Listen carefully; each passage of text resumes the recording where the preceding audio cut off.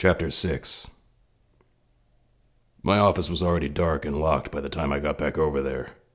Someone had stuck a blue post-it note on the front door. I pulled it off, unlocked the door, and flipped the lights back on. The note was from Katie. I have some lasagna for you. We're at home. If you want it, come get it. By the way, Sunday is your niece's 16th birthday. Family dinner at 1 p.m. You better be there. Your favorite sister, Katie. 3 circular smiley faces followed by 3 large X's were scrawled beneath her name. I smiled. I could always count on Katie. Even though we were about 10 years apart in age, I was closer to her than any of my other siblings. At least once or twice a week, she either called or dropped by the office to check in on me or bring food.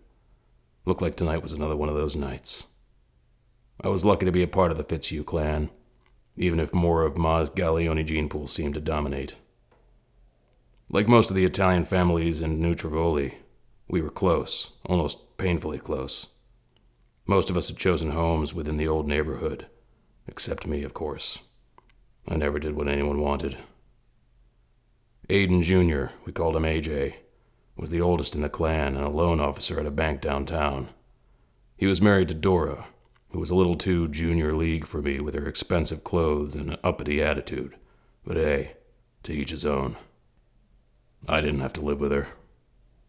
Family dinners used to be dominated by her tales of what cruise she and AJ would be going on that summer, or how each of their children soared academically at their expensive private colleges. Now all we heard about were their glorious career choices and genetically superior grandchildren they produced. Even Ma, when she was alive, rolled her eyes at Dora's continual efforts to impress. Randy, the brains in the family, is the next one in line. He works in Akron as a chemical engineer. Serious and nerdy, he never fit in with our loud, raucous crowd, but resembled Dad the most with his red hair and freckles. His wife Mimi is equally quiet and mousy, or maybe she was just overwhelmed by her pushy sister-in-law Dora. They had 4 kids. The whole family was so unassuming, they were all easy to ignore, but that didn't mean they were excluded from the Sunday pasta dinners. Then there was Chrissy, whose husband Arnold runs the service department of the Ford dealership in town. Chrissy works at AAA as a travel agent, and now that Ma is dead, is settling the mantle of family matron around her shoulders. They have 5 kids, most of whom are finishing high school and looking at college or community college. The oldest one, Gianni, we all called him Johnny, was Arnold's pride and joy. He chose to enlist in the Marines and currently served at 29 Palms, California. Mateo and the youngest brother, Paulie, both teach school. Paulie isn't married yet. He may still fulfill Ma's wish for a priest in the family, as much time as he spends at St. Rita's Catholic Church. Mateo came home from college with a pretty little Episcopalian blonde named Denise, who hauled him down the aisle the summer between his college graduation and the day he began teaching history at the middle school. They wouldn't be as fecund as everyone else. Ma blamed it on the Episcopal Church, but they're happy with the 2 they had, the only set of twin girls in the family. Those girls are both in their early 20s now, one finishing up a teaching degree at UC and the other working as a paralegal in Cincinnati. They roomed together and both called their mother almost every day. Then there was me, the incorrigible son, the one who never made anyone happy with my life choices, born between Chrissy and Mateo. Dad was proud that I'd come home from the Air Force and become a cop like him, but I don't think Ma ever got over the fact that she never had a priest in the family, or that I'd never have kids of my own. Then I managed to rope in a gorgeous cello-playing college professor named Dr. Grace Darcy, and all was forgiven. Katie, the wild girl, was born after Mateo but before Paulie. She got her nursing degree and left Fawcettville for a couple years, but came back with a husband named Pete, a baby named Rosanna whose birthday we'd celebrate Sunday, and, as time went by, 3 more kids, all boys. Somehow, Katie and I bonded closer than the others. I'm not saying I wasn't close to the others, I was, but Katie and I shared the bullshitter Fitzhugh mentality the others didn't have, or at least what they didn't show in public. More than once we provided off-the-cuff alibis for each other, and while everyone made sure I had meals to eat and clean sheets to sleep on as Gracie inched toward death, It was Katie's shoulder I cried on. It was Katie who brought me dinner when she had extra, and Katie who always asked if I was doing okay long after Gracie was gone. Before I could drop by, though, I needed to make some phone calls. Maybe I could find Ed Nash. I flipped on my computer and started looking for one Ed Nash from Chillicothe, Ohio. Fortunately for me, he still had a landline back home, at least according to the internet.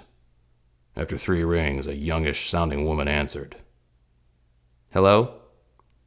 Hi, I'm looking for Ed Nash. It's about a job. I purposefully didn't identify myself. Who knows what she knew about Ed's life during the week. I wasn't going to expose any secrets. If he had told her he'd lost one job, though, she'd be more anxious to put me in touch with him. Oh, I'm sure he'll be thrilled to hear from you. Didn't he give you his cell number? Yes, he did, but I spilled coffee on his application and I can't read it anymore. Pretty stupid, huh? Being a liar often got me in trouble with the women in my life, but it came in handy in this line of work. Can you give me that number again, please?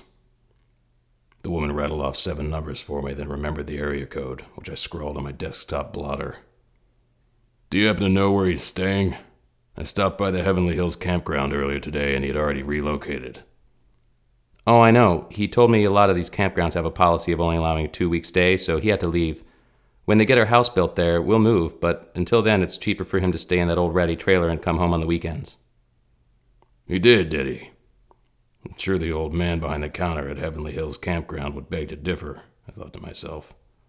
Not paying your lot rent leaves a lot of money to throw at strippers, too. So where did he move to, then? There was a rustling on the other end of the phone. Here it is. This campground is called Open Skies Outdoor Resort. It's located south of town. Thanks. I appreciate it. No, thank you. Ed's such a good husband, willing to go so far away from the family to find work. Our baby is due in just a couple months, and he sends as much of his paycheck home as he can. Losing his job at Full Bore Drilling was unfortunate, but as you can see, he didn't waste any time looking for a new job. A lot of men wouldn't do that, but my Ed would. I guess Mr. Hawksworth had to lay off several men, what with the lawsuits and all. Uh-huh. It was a lie that she already believed. There's no way in hell I would tell my wife I got canned for beating up a transgender stripper. After all, the lawsuits were public record. Even an asshole like Nash could read about them in the paper. Well, thanks for everything, ma'am. We said our goodbyes and hung up. There'd be time enough for me to grab that lasagna at Katie's house and head out to Open Skies Outdoor Resort to check on Mr. Nash before it got dark.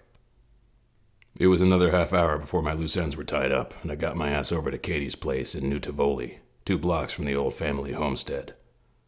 Pete was already in front of the TV watching the news. He hollered his greetings as I came in the kitchen door.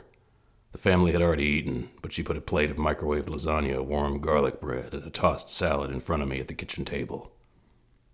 I heard you ran into Josie today, she said, sitting across from me and sipping from her nightly cup of decaf. I spoke around a mouthful of lasagna. Good God, are you two still connected at the hip? She laughed. No, I happened to call her about Sunday and she said she'd ran into you at the hospital. Something about information on a case. I nodded as I swallowed and took a sip of Chianti. Yes, that's true. She spun her coffee spoon on the tabletop and looked up at me grinning. You know, you two might make a cute couple. No. You sure? It's been a year, Nico. No, Katie. Why not? She's single, and if anybody understands what you've been through, it's Josie. Rocco's a wonderful kid, well-mannered, a good student. Everything anybody would love to have in a teenager. There are days I'd love to turn in my brats for somebody like Rocco, I'll tell you that. I know Josie hasn't dated anyone since that radiologist 2 years ago. The one whose wife hired me to find out who he was screwing on the side? The one Josie brought to that 4th of July cookout you had? Easiest $500 I ever made. Yeah, that was a little embarrassing for everyone. But the two of you would be perfect together. I laid my fork down and glanced at my watch. Listen, little sister, I appreciate your efforts, but I'm just not ready to meet anyone right now. I wake up every morning hoping to God that Gracie's in bed beside me. And every morning when she's not, my heart breaks all over again. Katie cocked her head and smiled sadly. You know Gracie would want you to be happy. You know she would want you to find somebody. Finding somebody wasn't the problem. The Alicia Linneman proved that to me. This was something deeper. No, Katie. I'm beginning to see Gracie's death as some sort of divine retribution for all the years I ran around with my dick in my hand. She was my one small chance at happiness, and now she's gone. Nico, that's not true. You stopped screwing around when you met Gracie. We all saw a difference in you. Even Ma said that. But I understand. You have to take things at your own pace. I'm not ready yet, Katie. I'm just not ready. Listen, I've got to get running. I have one more stop to make tonight on the same case. No, the truth is you don't want to talk about it anymore. I'm sorry, I shouldn't have said anything. She pulled my dinner away from me, transferred it to a paper plate, and covered it with foil. Here. You want more? There's still plenty. You'll be here for Rosie's birthday dinner, right? Yeah, whose idea was that? When I was 16, I sure as hell didn't want to spend it with my family. I remember. She laughed and handed me the covered plate. No, I'm taking her and a couple friends out for a girly day on Saturday. Lunch, shopping, manicure. Dinner was her dad's idea. We walked out the side door to my excursion. She hugged me before I slid behind the driver's seat. It will get better, Nico. It will. God, I hope so. I cranked over the engine and backed down the uneven brick driveway, hoping she didn't see the tears in my eyes.